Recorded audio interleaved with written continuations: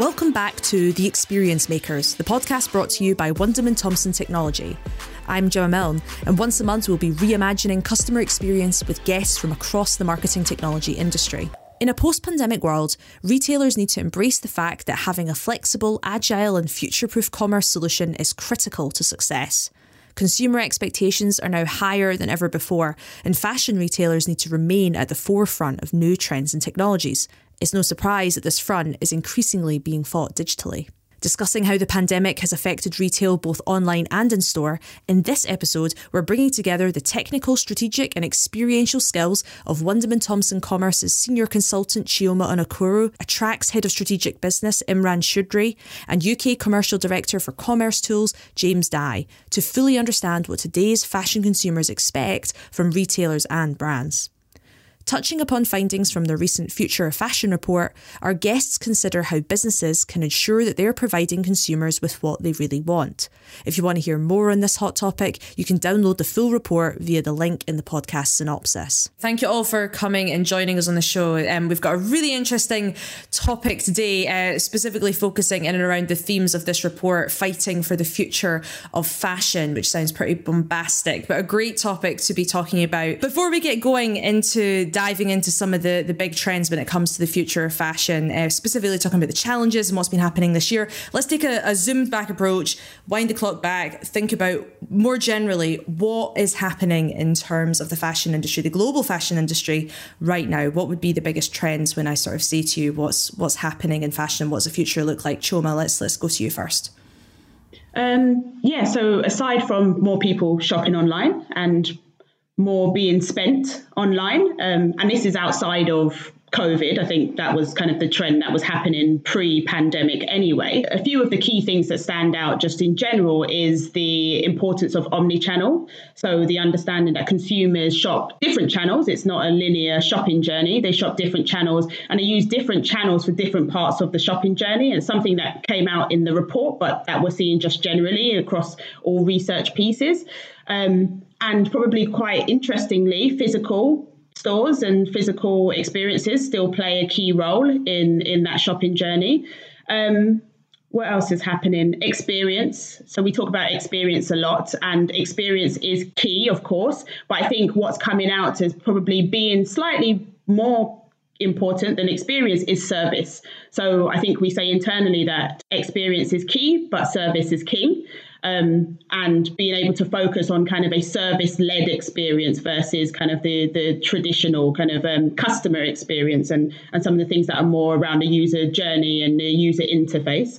And I think a key topic for anyone at the moment is sustainability, right? So sustainability is vital and super important to consumers. And I think from a brand and retailer perspective, it's important to acknowledge that there's a huge amount of responsibility for the environment that lies on the shoulders of companies. I think kind of those are the main things that are happening in the industry. And James, come to you. I think COVID has seen fashion retailers become a lot more focused on profitability. It's become clear that more products or more collections don't necessarily result in better financial results. Especially when that stock is locked inside a store.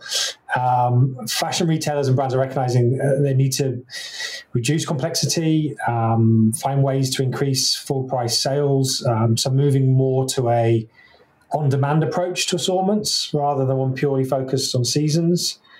So this sort of less is more approach is really helping support sustainability, also help support a more healthy balance sheet as well. And Imran, anything from you? Traditionally, we've thought about how do you differentiate service in store. I think now, though, we need to be thinking about how do we differentiate service online. And that's beyond just things such as delivery, fulfillment and availability. For sure, that is super important. But in terms of differentiating that online service, I mean, just as a plain example, I can go to many retail stores and type in, let's say, white men's T-shirt, and then the number of results that you get is slightly mind-boggling. There's too much choice. So to the point that James has mentioned about, just adding more to the collection, adding more SKUs, that doesn't necessarily have a direct impact into actually making more sales. I think in some cases, we're creating too much choice, but not helping the consumer when they hit the digital website where all this choice seems to be, in being guided into making the right choice. So I think how you differentiate that online store experience now needs to take a little bit more of a precedent. I wonder, because you've all touched on, I guess, this idea of the shift towards experience and towards service, and you mentioned sustainability, but we'll dive into that maybe a bit deeper later. I wonder if you could maybe give us some examples of what that looks like from a brand perspective, what brands have been doing. What does that shift? What was it before, and what is it now that's really kind of I guess showcases that trend or that movement that you're talking about, Chioma? So I think traditionally experience, we always spoke about the customer experience as being the website interface or kind of the optimization that you do within the shopping journey on a website or even on any digital channel. I think what we mean by service is more what you offer to your customers. And I think for a former company that I worked with, we called it the 3 Ps. So it was about product, price, and proposition. And I think it stands out massively in the report around the need for consumers to have things like fast delivery and free returns and a broad and attractive product range. And those are the fundamentals in any customer experience, overriding I can filter and I can sort, and those things are absolutely important. But actually, if I get to checkout and my order is going to be delivered in 2 weeks, or actually I look into what the returns process is and I will be charged an obscene amount to return one product, it probably doesn't matter as much that I was able to filter effectively and had a great search experience, for example. So I think that's what we mean about service, or I can actually offer, and probably extended to that, what other services brands can offer outside of those 3 Ps. So, as Imran touched on, in store, it was all about customer service. It was about the experience, the personal experience I can offer to customers. How can that be replicated online also, outside of kind of those fundamentals that we know consumers are looking for? So I think Attract, we are a search, merchandise and personalization platform. And, over the COVID period, a lot of our customers obviously needed support. And we started to see some interesting things in the way that people were searching and going through that process of discovery. Some of those people probably weren't, digitally minded. Some of them, it wasn't their preferred channel of purchase in something. But what was interesting was we have seen a trend, especially around search queries, whereby natural language is being used. And that might be because of, we are all using things like Alexas and Google devices and home, where we're starting to become a bit more trained into using voice for searching for things. And I guess that's now translating into the actual search on websites. So we had one grocer in particular whereby we were looking at natural language and dealing with search queries like kids' healthy meals.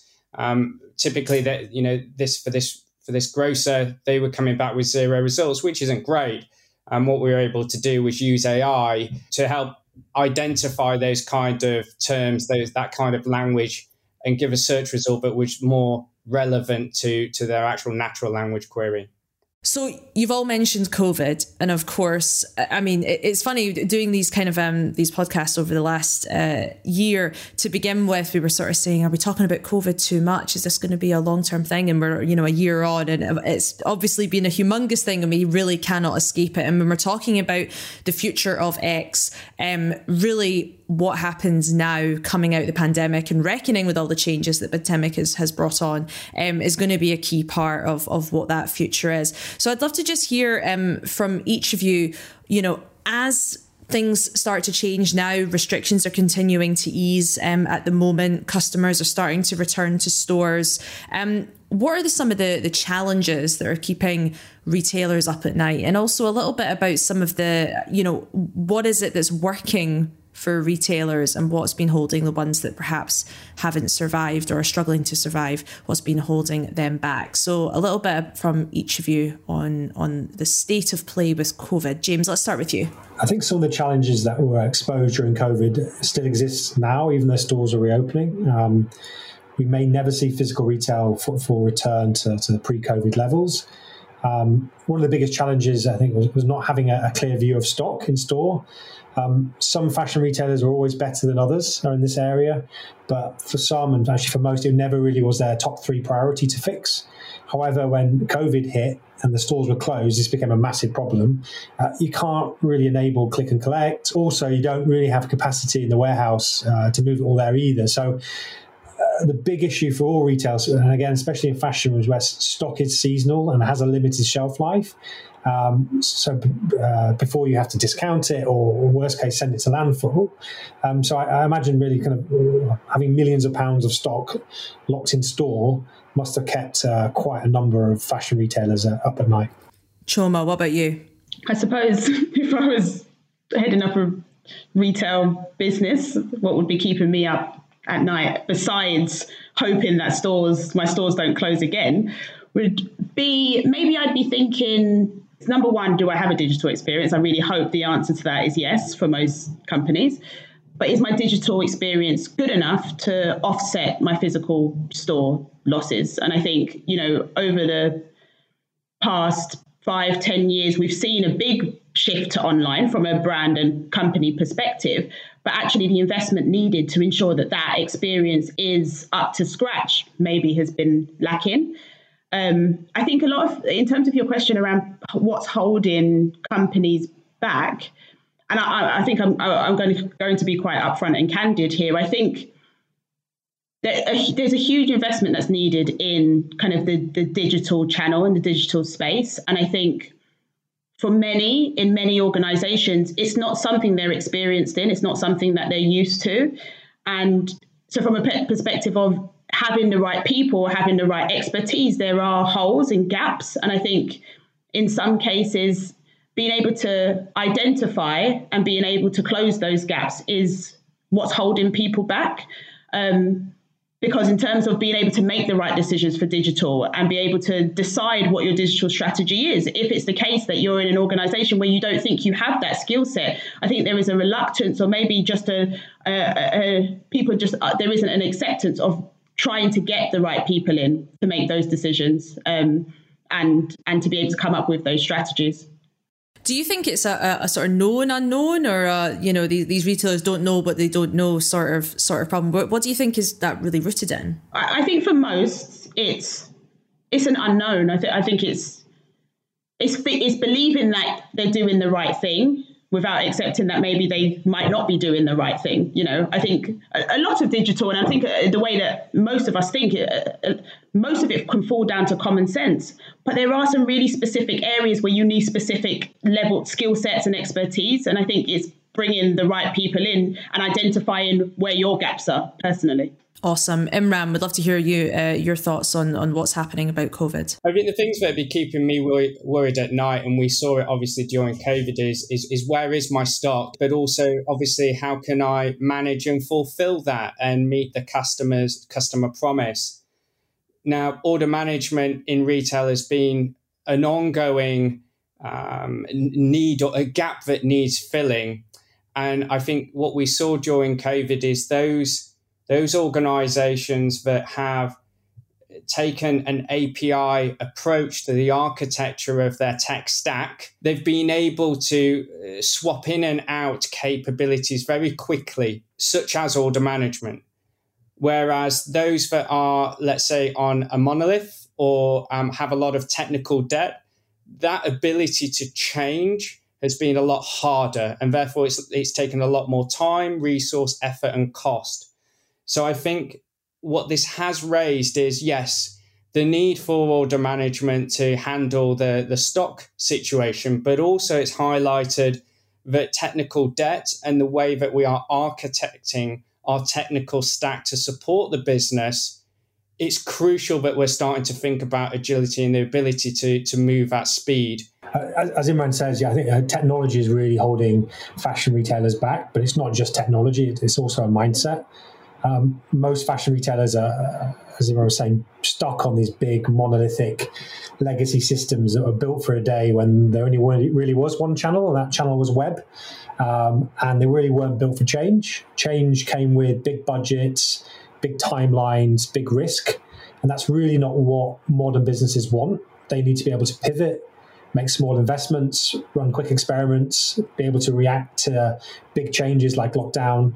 To be able to do that, the winners don't necessarily need to become tech companies like Amazon or ASOS or Zalando, but they have to emulate some of the decisions these companies have made. A really big one is microservices. So the idea of breaking complex systems into the Lego block pieces, making sure those blocks are independent, can be worked on independently at low risk and can be experimented upon.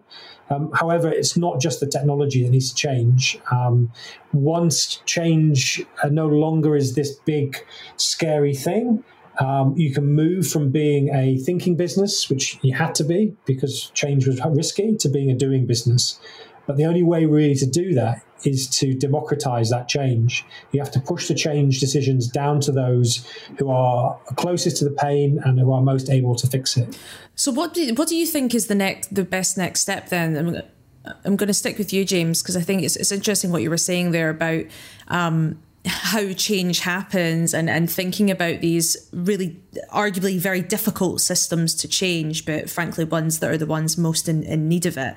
I'm thinking about a lot of companies have, switched a lot of their operations to online over the last year. Sometimes they've done overhauls. A lot of the times it's been sort of patchwork, trying to stop the leaks and just try and survive under these new, circumstances that we've all been living in. What happens now as, people are trickling back to stores, restrictions are eased? How do you start to marry what basically has been arguably pulled together in survival mode over the last year with this idea of actually there's probably a bit of an overhaul required, both from a technology and mindset perspective? Is now the time to do that big change? Or is it, how do we try and somehow keep this patchwork and turn it into our sort of main process going forward? Does that make sense? Yeah, definitely. I think businesses have to change more now than ever. And as you say, Gemma, a lot of retailers have lived through a period of forced experimentation, been forced to rapidly innovate, to hack systems, to make them work in a new way.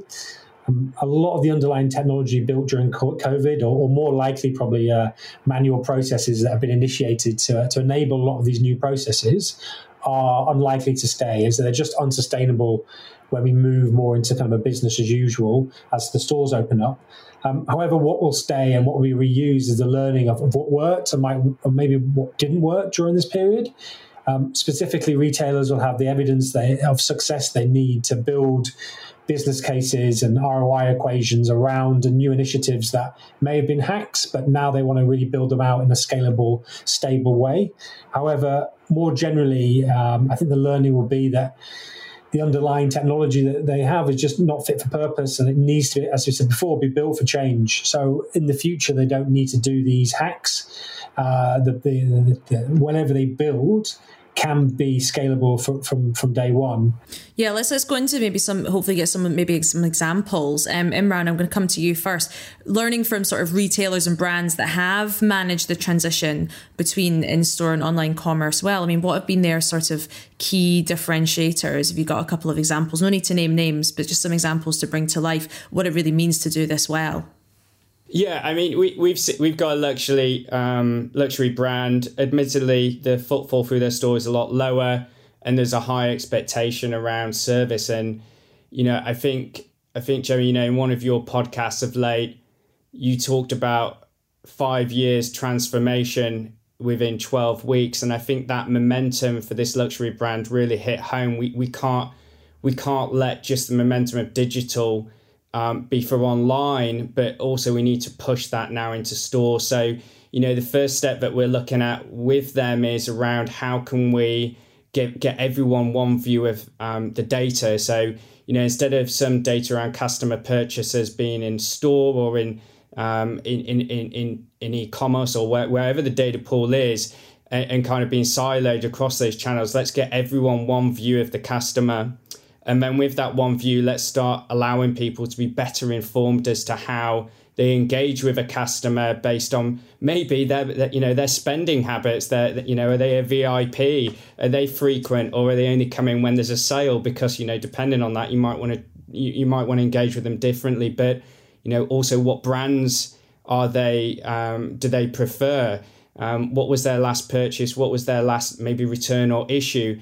Being able to have that information, as James says, from a clienteling perspective, will really transform, that in-store experience and make it very memorable, but also very relevant. And just to add to that, because I completely agree with everything that you said, Imran, I think that the people that are winning within that space also are the ones that understand the nuances between that single view of customer.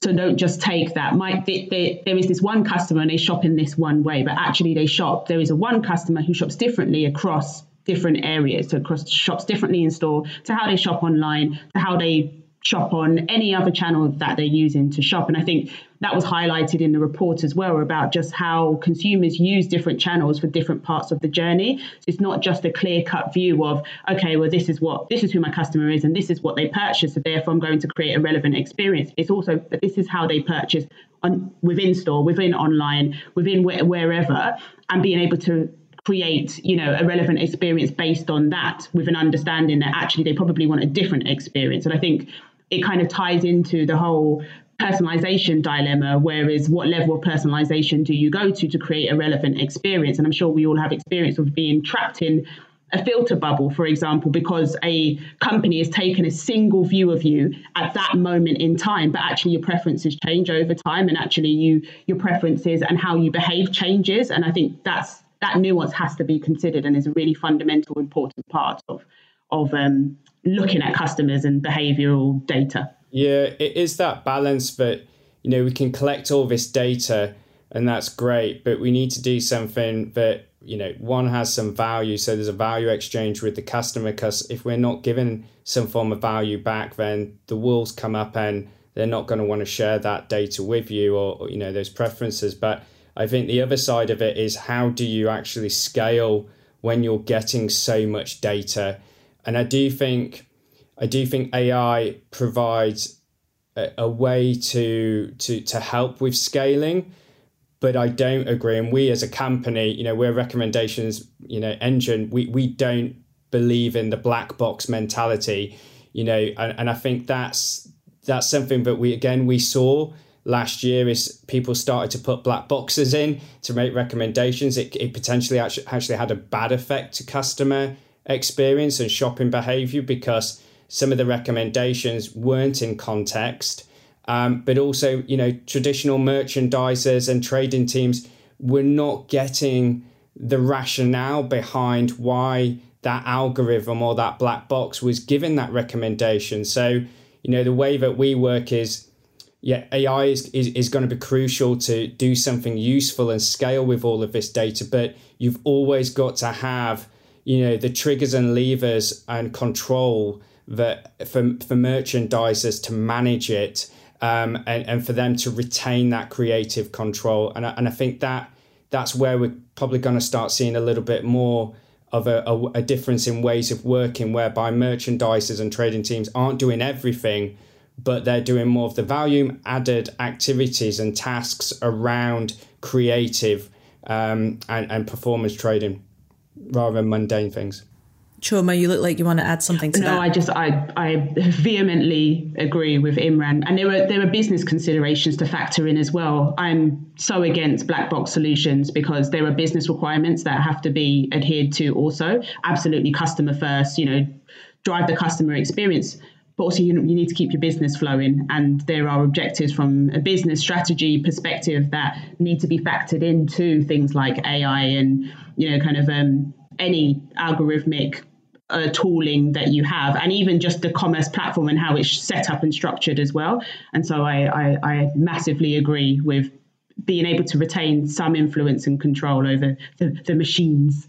Let's move on to kind of a slightly different topic. Just kind of, I'm thinking about all the different things you guys have been saying, particularly about this idea of, really having to have this understanding and savviness and I don't know, just a bit more building from the base of being online first or being digital first and getting what that's all about, which retailers that are only online or completely focused online, like ASOS, like Boohoo, will have, because that's, you know, how they exist. Versus, of course, you're also saying that it's great to be able to have, you know, real people on the shop floor who can have that personal touch, provide that kind of experience with customers, but also be able to contextualize a real person and their needs and their wants right there in the moment. So, you know, do brands with stores have an advantage or a disadvantage when we're thinking about all these changes? Is it really about, you know,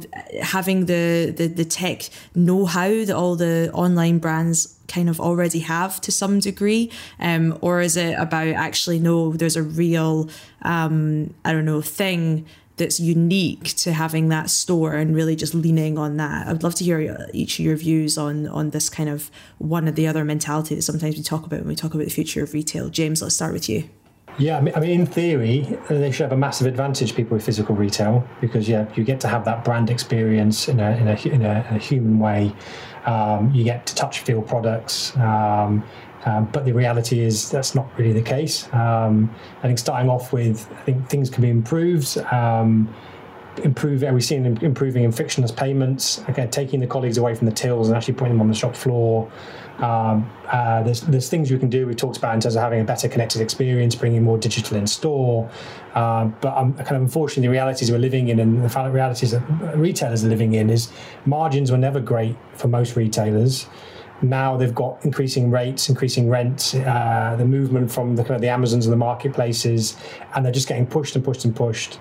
And they don't have a lot of budgets to experiment. And they, as going back, they need these systems in place to be able to do that, to be able to move quickly and make these experiments. But a lot of them are stuck. And they're also siloed in their technology and their data, as Imran was saying, but also siloed in their mindset in terms of teams, separate teams looking after the different businesses. So unfortunately, what we're seeing now in physical retail is the indecisiveness. They're not able to move because they're held back by legacy, but they're not even able to make any decisions. And they're just sort of being, apart from the select few, they're sort of being steamrolled by the online businesses. And COVID has obviously been, in some ways, and Brexit has been kind of one thing after another. So in theory, I think they probably have an advantage, but the reality in terms of where retail's at, people that have come from more of a technology mindset, a software delivery, speed of change mindset, compared to businesses who have stores, and stores are complicated things. It's very hard to train colleagues on technology, and things have to happen slowly for lots of reasons, and that's not the world anymore. People expect changes to be quicker. Chioma, what's your thoughts on that? It's a difficult one to answer. I don't think it's not black and white. It all depends on the role of the store within your business. And I think it goes back to the understanding of how your customers shop in store versus shop online. You know, companies like ASOS and Boohoo, they have hundreds of thousands of products in their catalogue. Can they replicate that in a store environment? Probably not. Do their customers want them to replicate that in the store environment? Probably not. It might be a nice to have, but for most of them, they're probably happy shopping online. Whereas another business with a different catalogue, different range, different customer, actually, it might be more important to have a physical space and allow customers to have a connection to the brand in a physical environment. So it really depends on the customer and the brand, you know, and fundamentally it's about understanding the role of the store versus the role of your digital channels. And I think that's what many retailers are missing. What is the role of store, and how do your customers want to shop in store? I know from some research that we've done across the board, and what has come out in this report as well, is that actually different demographics shop in store and use in store for different reasons. So optimize your in-store space based on that, and those companies will have the advantage because actually they're giving customers what they want. So we've touched a little bit on different kinds of technologies, or at least approaches to technologies in order to kind of answer this question of what brands actually need to do to give this consistent customer experience and really keep up with how things are moving. But retail technology and customer expectations are constantly changing. So how should retailers sort of choose what to invest in and when and why, and how do they separate hype from what's sort of a genuine game changer? We mentioned some AI earlier, which has its peaks and troughs of when it gets trendy. Even sustainability, unfortunately, is sometimes a trendy topic as opposed to something we should just be thinking about all the time. So I'd love to hear from the three of you. How should retailers, I guess, even begin to work out what they should be doing, what they should be paying attention to, and what they should crucially then invest in order to stay ahead? Chioma, I'm going to start with you this time. I can give a perspective so I've always been in quite operational roles, and I've always seen technology, and I'm a big tech fan, by the way, as much as I'm a layman, as being an enabler. And I think sometimes companies think really big before they think small, and go after kind of big pieces of tech and the kind of fancy technology before they could actually put in something that would be quite basic, that will enable and make their business units more efficient. You think of even the use of AI, most companies go straight to kind of all bells and whistles, fancy, kind of one-to-one personalization, or something that's really like visual search or something like that. Actually, a lot of these technologies can be used at a smaller scale. So things like attribution of products, and Imran, I'm sure you can talk more to this. Visual technology can be used for attribution of products, and it means that actually you're enabling and making business functions, so teams that would classify and attribute large catalogs, more efficient, because the bulk of that can be taken away by technology and leave the people to do maybe more subjective things that can't be handled by technology, for example. So I always see tech as an enabler, and my advice would always be look at what will better your business processes from a technology point before you go to kind of the fancy, new, shiny technologies. Imran, you were nodding away there. I'm going to go to you next. Yeah, so I think I think vendors are always going to be biased to that question, so I'll put that out there right now. So I think, Wonderman Commerce, we worked with them in the past on things like maturity assessments, and that really does help you understand to James's point earlier, what are the chunks that you can bite off bit by bit rather than a big bang approach, be it an operational, be it kind of a trading, or be it a tech. So I think being able to get a view, a state of play view, but then start to chunk that up into bite-sized pieces that each one delivers some form of value. If it is you're chipping away at the monolith, instead of do big bang, kind of chunk it up and see where the values are, get the value, and then move to the next is a biggie. I mean, we to the point around AI. Absolutely agree. The number of customers that come to us about, we need one-to-one personalization, and they just still haven't fixed some basic things. I think there's some basic things that we look at when a customer comes to us. We kind of do a critique. We kind of build our own like mini version of an assessment to try and understand where are the quick things that actually are going to add some value. And generally speaking, dare I say it, I mean, on average, we find 15% of search queries result in 0 results. And, it's just simple things like that actually could get fixed quite quickly to try and restore those essential basics that everyone should be doing before moving to that, kind of full-on personalization, one-to-one, and all the crazy hype stuff we hear.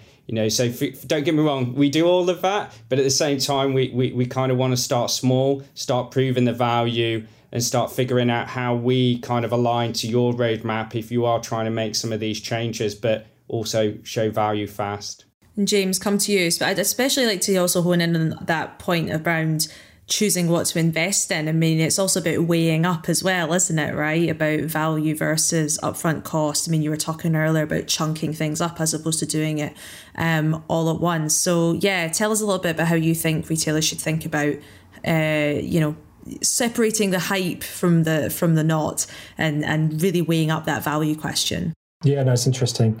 I think going back to Imran's point around kind of knowing where you are on the maturity kind of index kind of where you are, going after some low-hanging fruit that are very obvious if you kind of want to be the fast follower and see what's worked elsewhere. But you see a hell of a lot of gimmicky stuff get in store. So often you see a press release and you go in 3 months later and it's in the corner with dust on it, or it's just disappeared because it's adding no value to the experience or not helping the colleague sell. So it kind of went. Where we are in Commercetools, we deal with probably more the technically mature customers, the ones that are looking at technology and saying, what is technology to us? Is it just an enabler or is it a differentiator? And we tend to side more with the differentiators, and they can't necessarily be the fast followers because that's their moat they're building around competitors, and they've already got our systems in place which allows us agility, speed, flexibility, choice.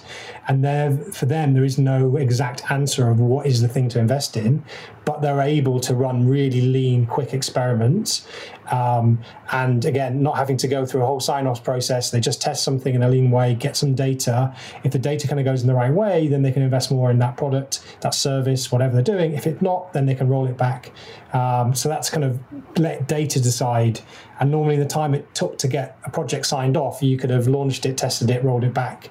And that's kind of the speed we're seeing. And the legacy vendors that were stuck on, they used to have to compress all your changes into something called a release cycle. So to reduce the risk, you only really released maybe once a month if you're lucky.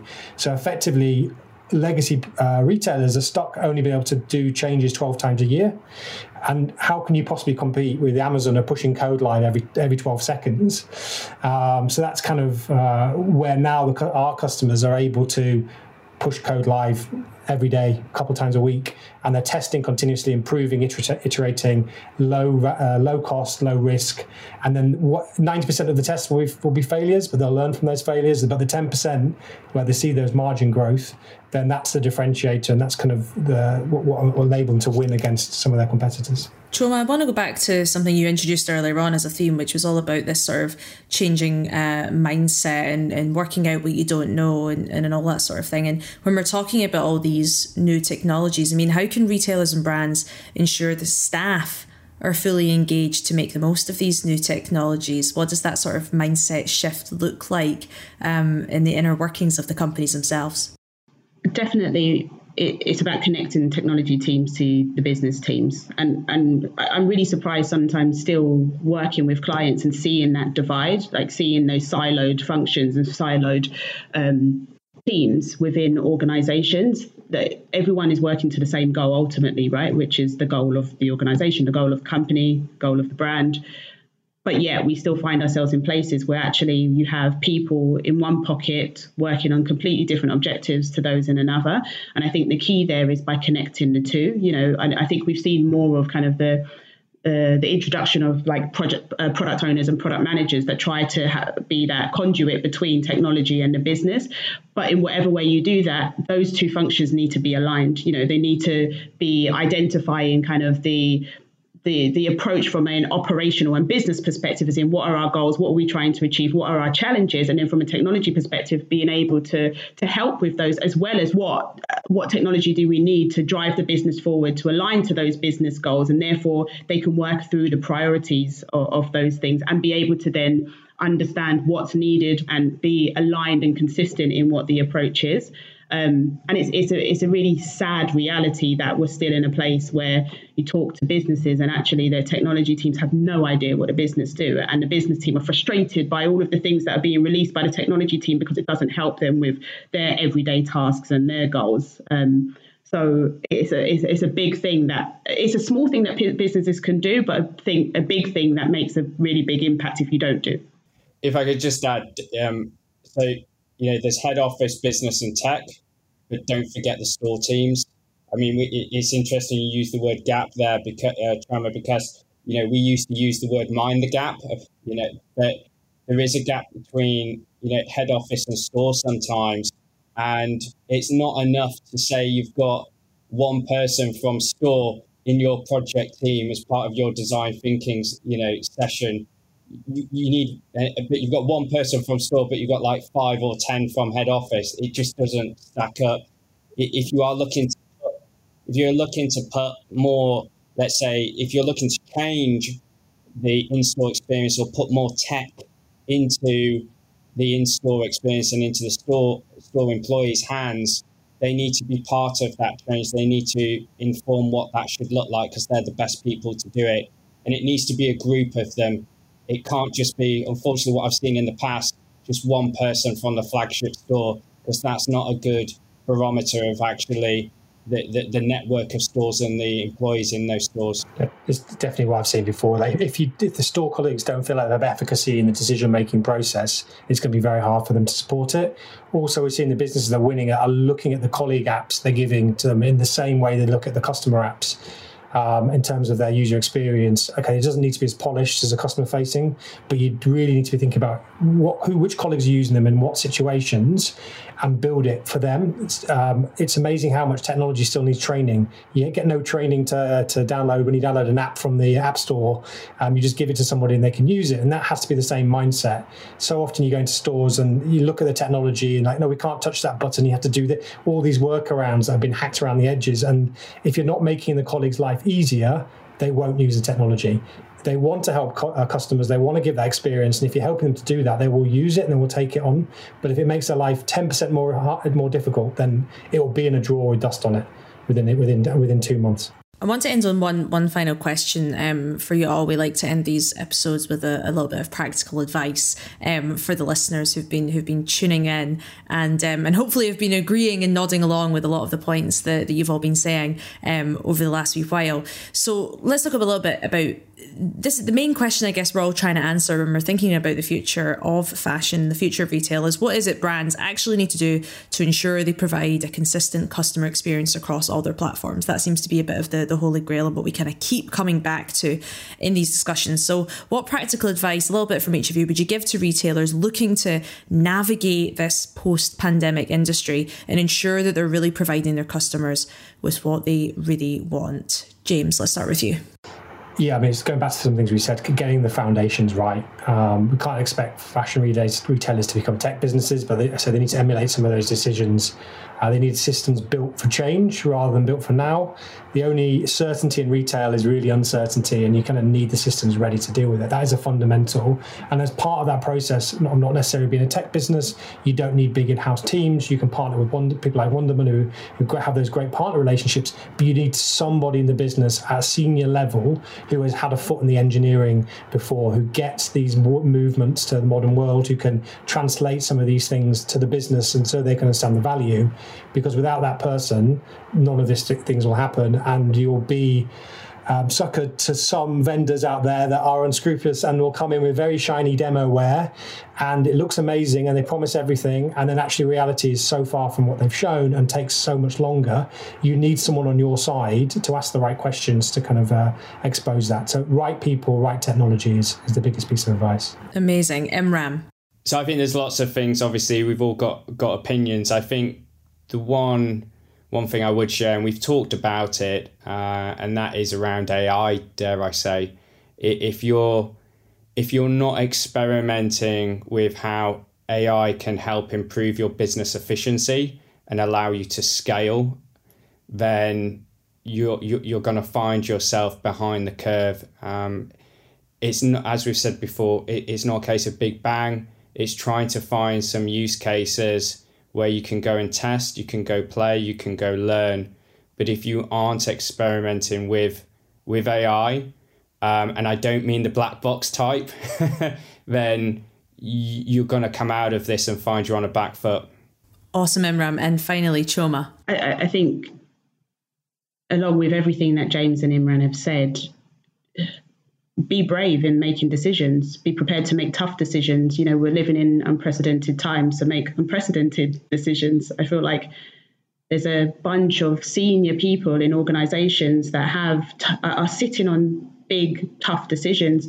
Act quickly, make them. I think they know what needs to change it. Love that. Nice, bold and short and to the point comment there to finish us off. I think that's a great note to end on. Chioma, James, Imran, thank you so much for coming and joining us on the show, sharing your expertise, your advice and your nice, frank, candid opinions, as we always like to hear on these kind of shows. So thanks very much. You've been listening to The Experience Makers, a Wunderman Thompson technology podcast. You can follow us at One Thompson Tech on Twitter, LinkedIn, Facebook and Instagram, or visit us at wundermanthompson.com. Make sure you tune into next month's episode of The Experience Makers, where we'll continue the experience conversation, helping businesses thrive in today's experience economy.